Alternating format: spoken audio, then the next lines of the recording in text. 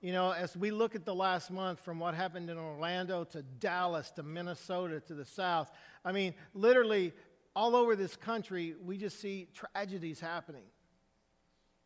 And we need to begin to understand where change happens and what it takes to bring about revival. And so we're going to go a little different way. We're not going to look at the series we've been in, which is Loving the World Around Us, even though, as you will see as we go through this morning, there's a lot of things that apply to that. But my prayer is that you will be blessed for being here today. And if this is the only time you ever come to this place, I really believe that when you leave here, you'll go, yeah, I was supposed to be there today. So let's start. In 1857, there was a 46-year-old man named Jeremiah Lampier who lived in New York City. Jeremiah loved the Lord tremendously, but he didn't feel that he could do much for the Lord until he began to feel a burden for lost people, and he accepted an invitation from his church to be an inner-city missionary. And so in July of 1857, he started walking up and down the streets of New York, passing out tracts and talking to people about Jesus. But he wasn't having much success. And then the Lord put on his heart, he said, why don't you try prayer? And so he did. And so he printed up a bunch of tracts and he passed them out to anyone and everyone he met. And he invited everyone who wanted to come to the third floor of the Old North Dutch Reformed Church on Fulton Street in New York City from 12 to 1 to join him that Wednesday for prayer. He passed out hundreds and hundreds of flyers. He put up posters everywhere he could. But when Wednesday came at noon, nobody showed up. So Jeremiah got on his knees and he started praying. And for 30 minutes he prayed by himself when finally 5 other people walked in. The next week 20 people came. The next week 30 to 40 people came. They then decided to meet every day from noon to 1 to pray for the city. Before long, a few ministers started coming and they said, you know what? We need this in our churches. Within 6 months, there were over 5,000 prayer groups meeting every day in New York. Soon, the word spread all over the country. Prayer meetings were started in Philadelphia and D.C. In fact, President Franklin Pierce started going almost every day to a noonday prayer meeting. By 1859, some 15,000 cities in America were having downtown prayer meetings every day at noon, and thousands of people were won to Jesus Christ. Now, here's the great thing about this revival that took place. There wasn't a famous preacher associated with it. There wasn't a famous person who had his name attached to it. It started because one man had a passion from God to pray. One man. And he started a revival and a movement. Now, as I mentioned a moment ago, what I'm going to talk to you today has a lot to do with where we are right now as a nation and the things that we've been through. And so let me ask you this. How many of us are hoping for things to change and turn around in our nation and in our state, in our city, in our homes? I mean, how many of us are hoping for that? Anybody? Are we hoping for change? Are we hoping for revival? Let me see your hands. Show them. I think that's what we all want. But let me ask you this. Are you willing to do whatever it takes in order to bring about that change? You see, we hope for it, we want it, we want to see it, but the question is, are we willing to do what it takes in order for change to happen, in order for revival to really come? There's a great verse in 2 Chronicles chapter 7, verse 14, that helps us to see how change can happen. I want you to listen to this for a moment, and then we're going to talk about it in just a moment. It goes like this. Then, if my people, who are called by my name will humble themselves and pray and seek my face and turn from their wicked ways, I will hear from heaven and I will forgive their sins and I will restore or heal their land. You see, change doesn't happen just because we hope for it. Change happens because God's people get serious about living like they are God's people. That's when change happens. And so I want us to unpack this verse to see what God has for us. But before we do, pray with me. Lord, I just pray for these next few moments. And again, God, just like Jim said, I want my words to be yours. And so use me today as your vessel to get across your message so that your Spirit can work in our lives. That's what we want. It's in your name we pray. Amen. If you got your Bibles, open them up to that passage in 2 Chronicles chapter 7, verse 14. Now this verse is often quoted in reference to the need for revival in America. I mean, I've heard it a lot over the last year or two. I've heard people talk about it. I've heard preachers talk about it. I've seen it on Facebook. We say it in reference to the need for revival in America. And without a doubt, it is probably the best known and most loved verse in all of Chronicles. In fact, the reality is it's probably the only one you know. I mean, when it comes to Chronicles, it's probably the only verse you've heard and probably even know. Now, as we look at this morning, I want us to keep in mind the context in which it was written so that we can interpret it and apply it more accurately. You see, 2 Chronicles records the construction of the temple under the direction of King Solomon. And in chapter 6, Solomon knelt down before God's people. He spread out his hands upward toward heaven, and he broke out into this amazing prayer of dedication. And after he prayed, and we move into chapter 7, verses 1 to 3 say this. When Solomon finished praying, fire flashed down from heaven and burned up the burnt offerings and sacrifices. And the glorious presence of the Lord filled the temple. The priests could not enter the temple of the Lord because the glorious presence of the Lord filled it. Basically, at that moment, they were out of job. God took over. When all the people of Israel saw the fire coming down and the glorious presence of the Lord filling the temple, they fell face down on the ground and they worshiped and praised the Lord, saying, He is good. His faithful love endures forever. Now, wouldn't it have been awesome to have experienced that prayer? And wouldn't it have been awesome to have seen literally the heavens open and fire coming out of the sky, out of the heavens, engulfing and taking those burnt offerings and sacrifices? And then to watch the very presence of the Lord fill up the temple. I mean, how awesome would that have been to see? And so Solomon and all the people, they dedicated the temple to God. And after celebrating and praising God for over 2 weeks, verse 10 says that the people went back to their homes with joyful hearts. And then later that night, after everyone had left, the Lord appeared to Solomon to tell him that his prayers had been heard. That's the immediate context leading into verse 14. Let me read verse 14 again. Then, if my people who are called by my name will humble themselves and pray and seek my face and turn from their wicked ways, I will hear from heaven, I will forgive their sins, and I will restore their land. Now, here's the thing about that verse. The verse gives us 4 commands and 3 promises. But for most of us, we would rather focus on the promises rather than the commands. We would rather look at God, what will you do, rather than God, what do you need us and want us to do? It's a lot easier to focus on the promises than the commands. Now let me ask you as we begin to unpack this, who's God addressing in this verse? Who's he addressing? Well, he's addressing his people.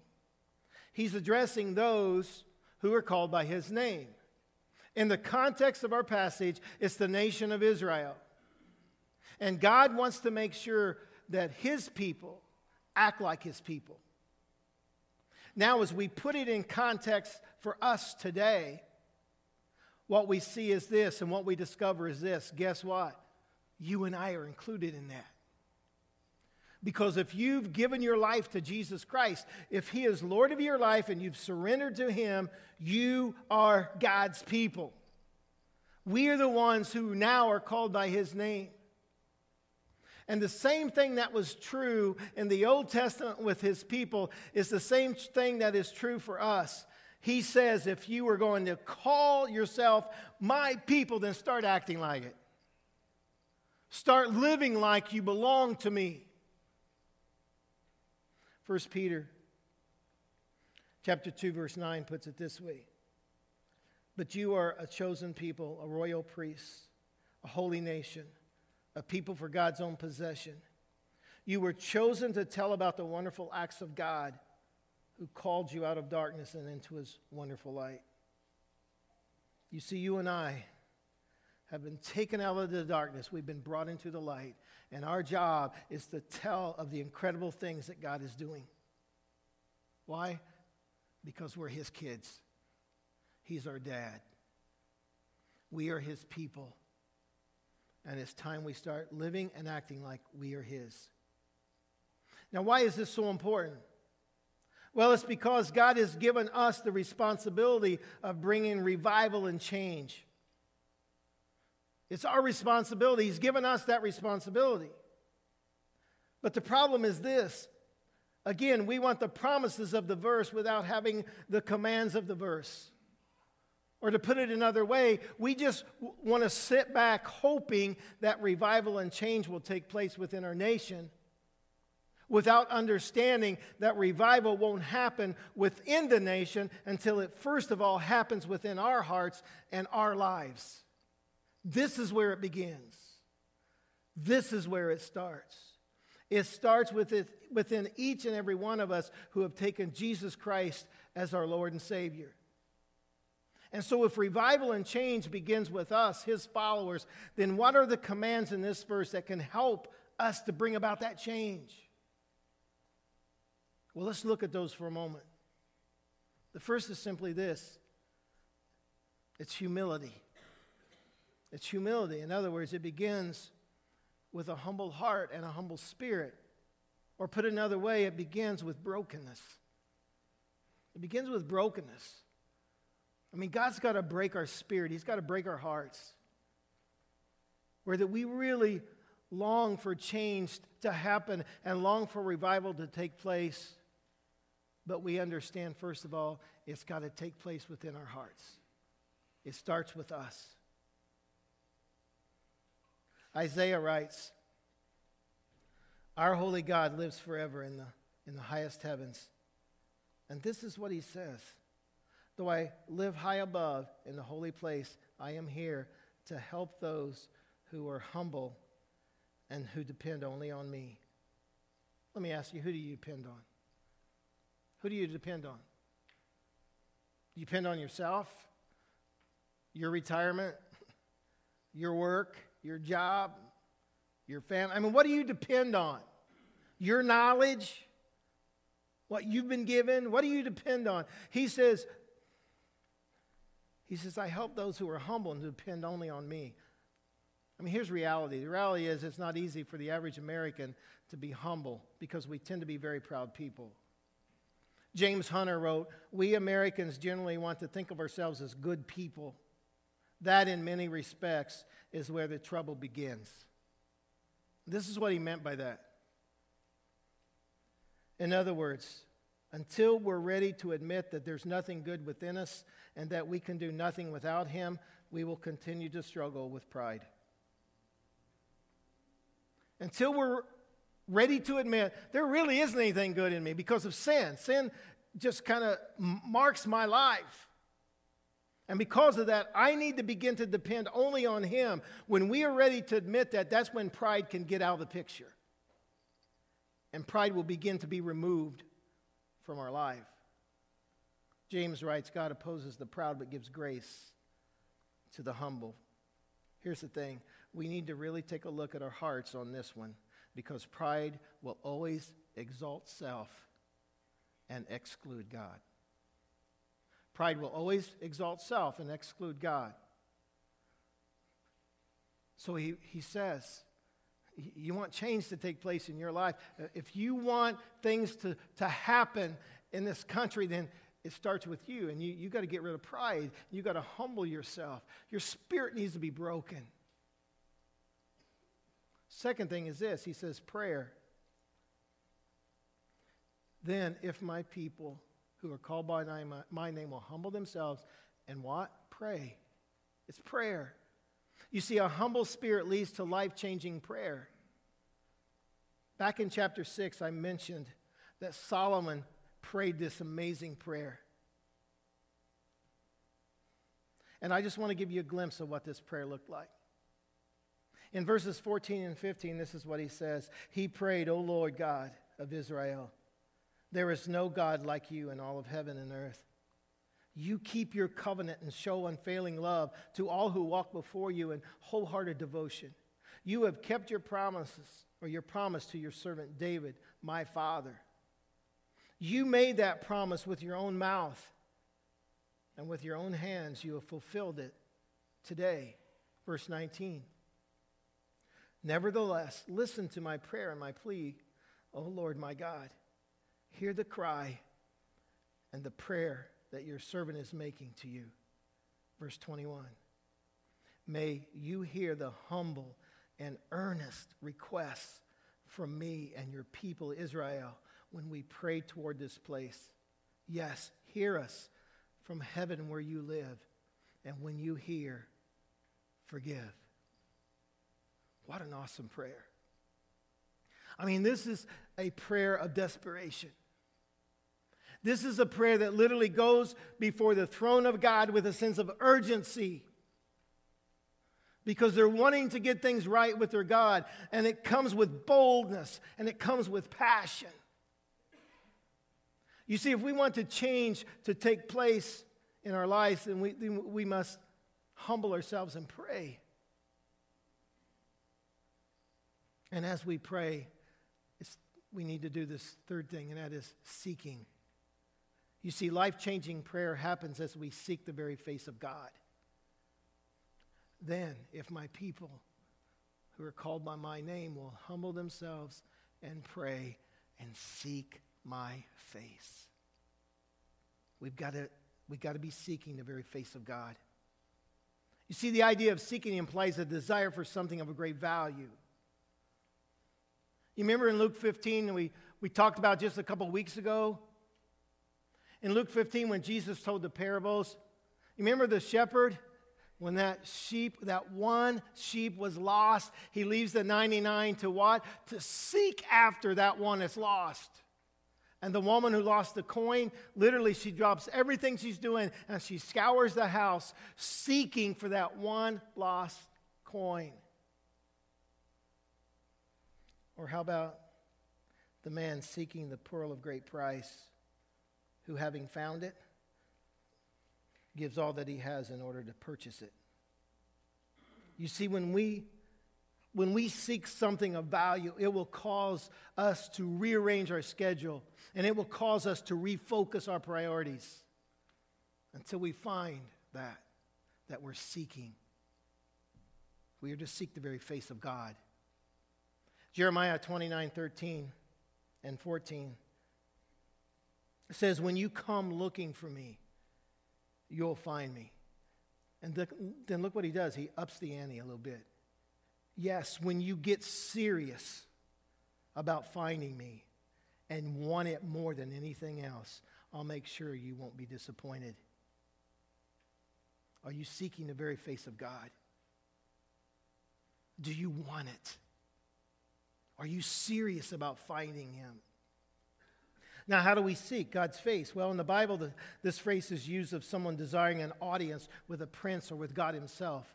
Isaiah chapter 55, verses 6 and 7 says, seek the Lord while you can find him. Call on him now while he is near. Let the wicked change their ways and banish the very thought of doing wrong.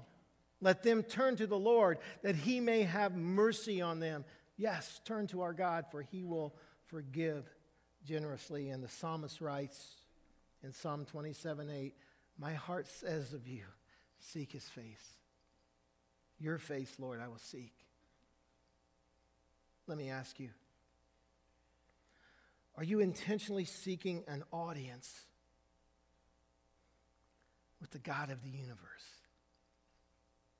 Are you intentionally seeking an audience with the creator of all things? An audience with your Father in heaven? Are you seeking that in your life so that you can simply do his will and not yours? Are you willing to refocus your priorities so that you might come into the very presence of the one who loves you more than you'll ever imagine or know? And so we need to seek him. But lastly, we need to turn. It's a turning away from. We're to turn from our wicked ways. Then if my people who are called by my name will humble themselves and pray and seek my face and turn from their wicked ways. Let me ask you, do you honestly want change to happen within our nation? Do you? Especially if that means that you have to be willing to turn from sin and turn to God? You see, it's one thing to want change to happen. It's one thing to want revival to happen. But if it means turning away from sin in my life and turning toward God, am I willing to do that? Are you willing to put the way you live on the line in order to do whatever it takes to obey God's will for your life? Are you willing to do that? You see, just as God's people in the Old Testament turned their backs on God time after time after time, and if you know anything about the history of Israel, you know that happened. And the problem is we still have that same tendency today. I mean, they were prone to follow idols, and so are we. I mean, we need to recognize that anything in our lives that keeps us from being all that God desires for us is a wicked way. It's an idol in our life.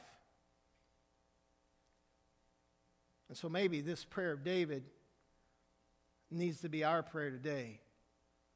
And it's found in Psalm 139, verses 23 and 24. David simply writes, search me, O God, and know my heart. Test me and know my anxious thoughts.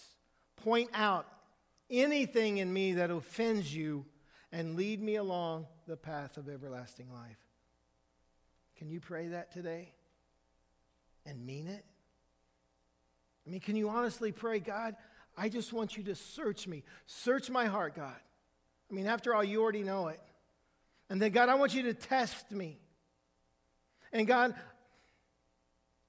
I want you to know all those things about me, those anxious thoughts, those anxious moments, that sin that's in my life. Point it out.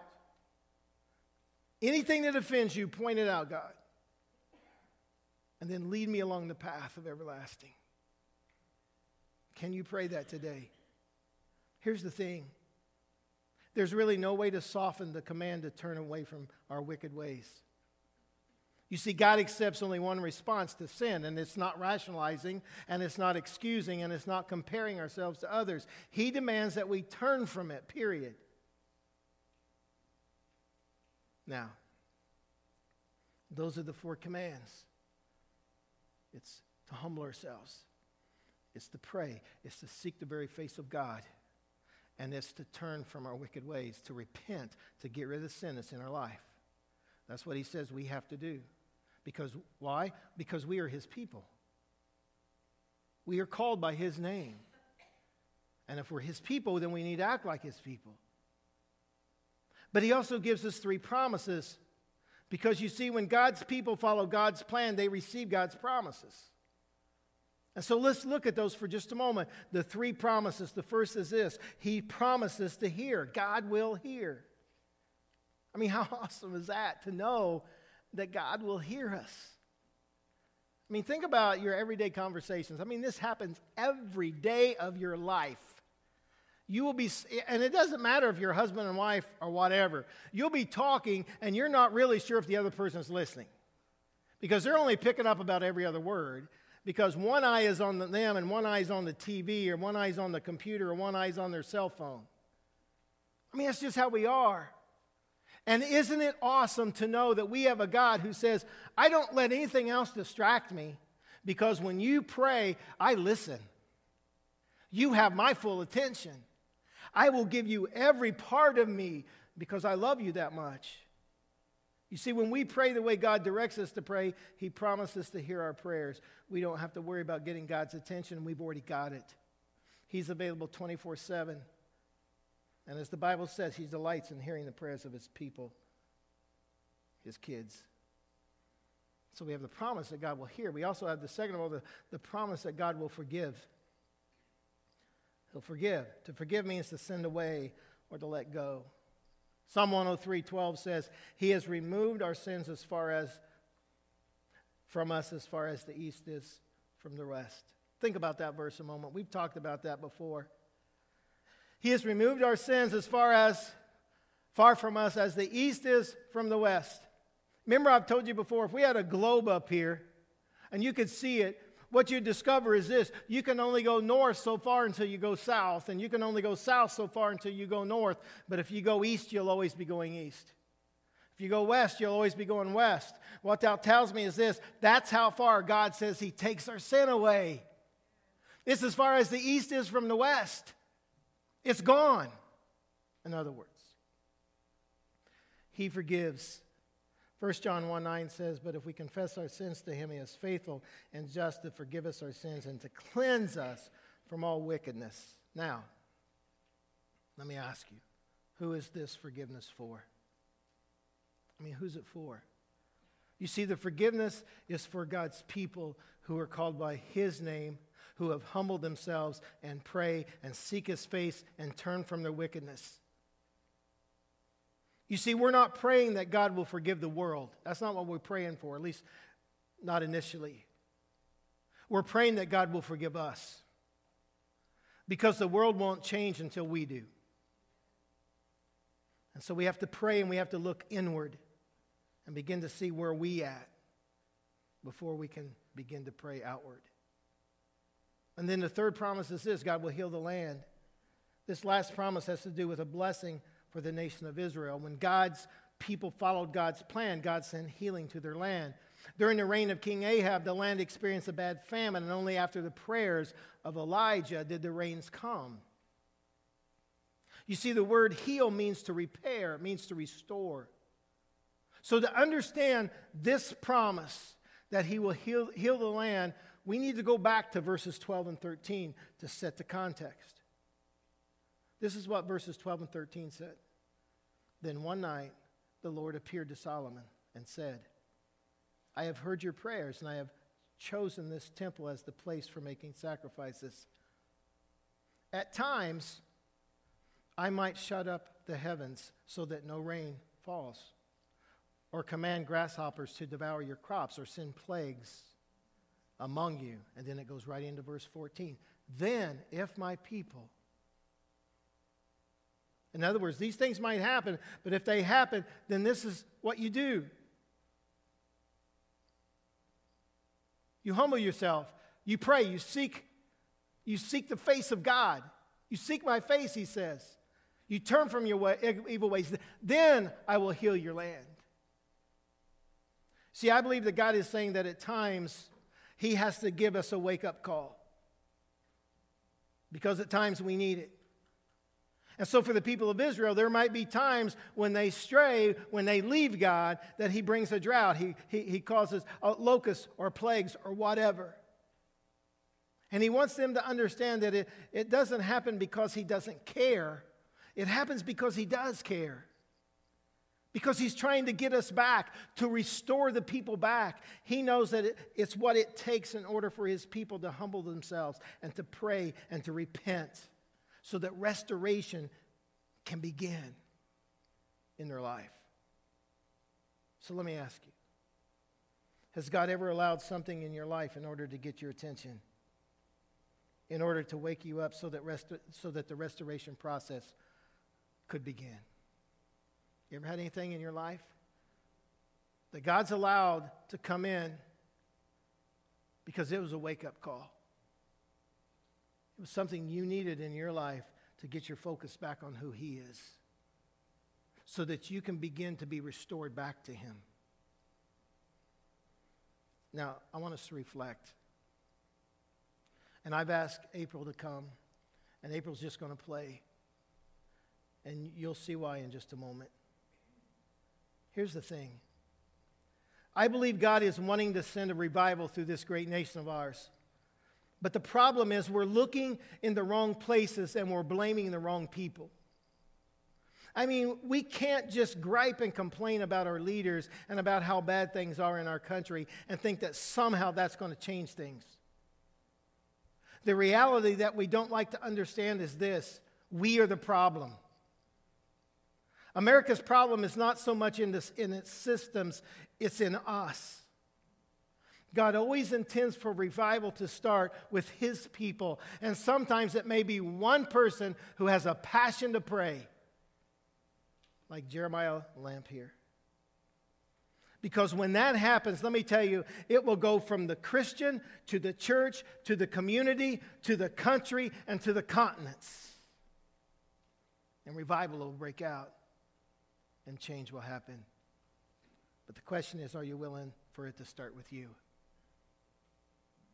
Are you willing for it to start with you? Don't look to the next person. Don't look to the person you right or left, the people in front, people in back. Are you willing for it to start with you in your life? Here's what we're going to do. This is what I believe God directed me in, and I appreciate the emails that I got, because I want us to spend time this morning in prayer. And I want us to spend time this morning not praying for revival and change to happen in this country, first of all, but to ask for change and revival to take place in my heart, in this person. Because if it starts with me, then it can spread to others. And so we're going to pray today. And I'm going to invite you to come. April's going to play, and as she plays, I'm just going to invite you to come. We don't do this often, probably not as often as we should. I'm just going to invite you to come, and I just want you to fill the front. First service, we had the front filled with people just praying. I just want you to pray, God, humble my heart. God, help me to seek your face and pray with earnest and prayer and an urgency in my spirit. God, help me to get rid of those things that are separating me from you. Because, God, if I can get my life right and change can happen here, then I can begin to help change take place out there. And so let's pray. And let's lift up our hearts today. And as you pray, pray for those families that lost loved ones in Dallas. Pray for those families from the shootings in the other places, from Orlando to you name it. Pray for those things. Just get up where you are and just calm. And let's just fill this front with people who just want to pray. And let's just lift our hearts. If you don't want to come up, I would challenge you just to kneel where you're at.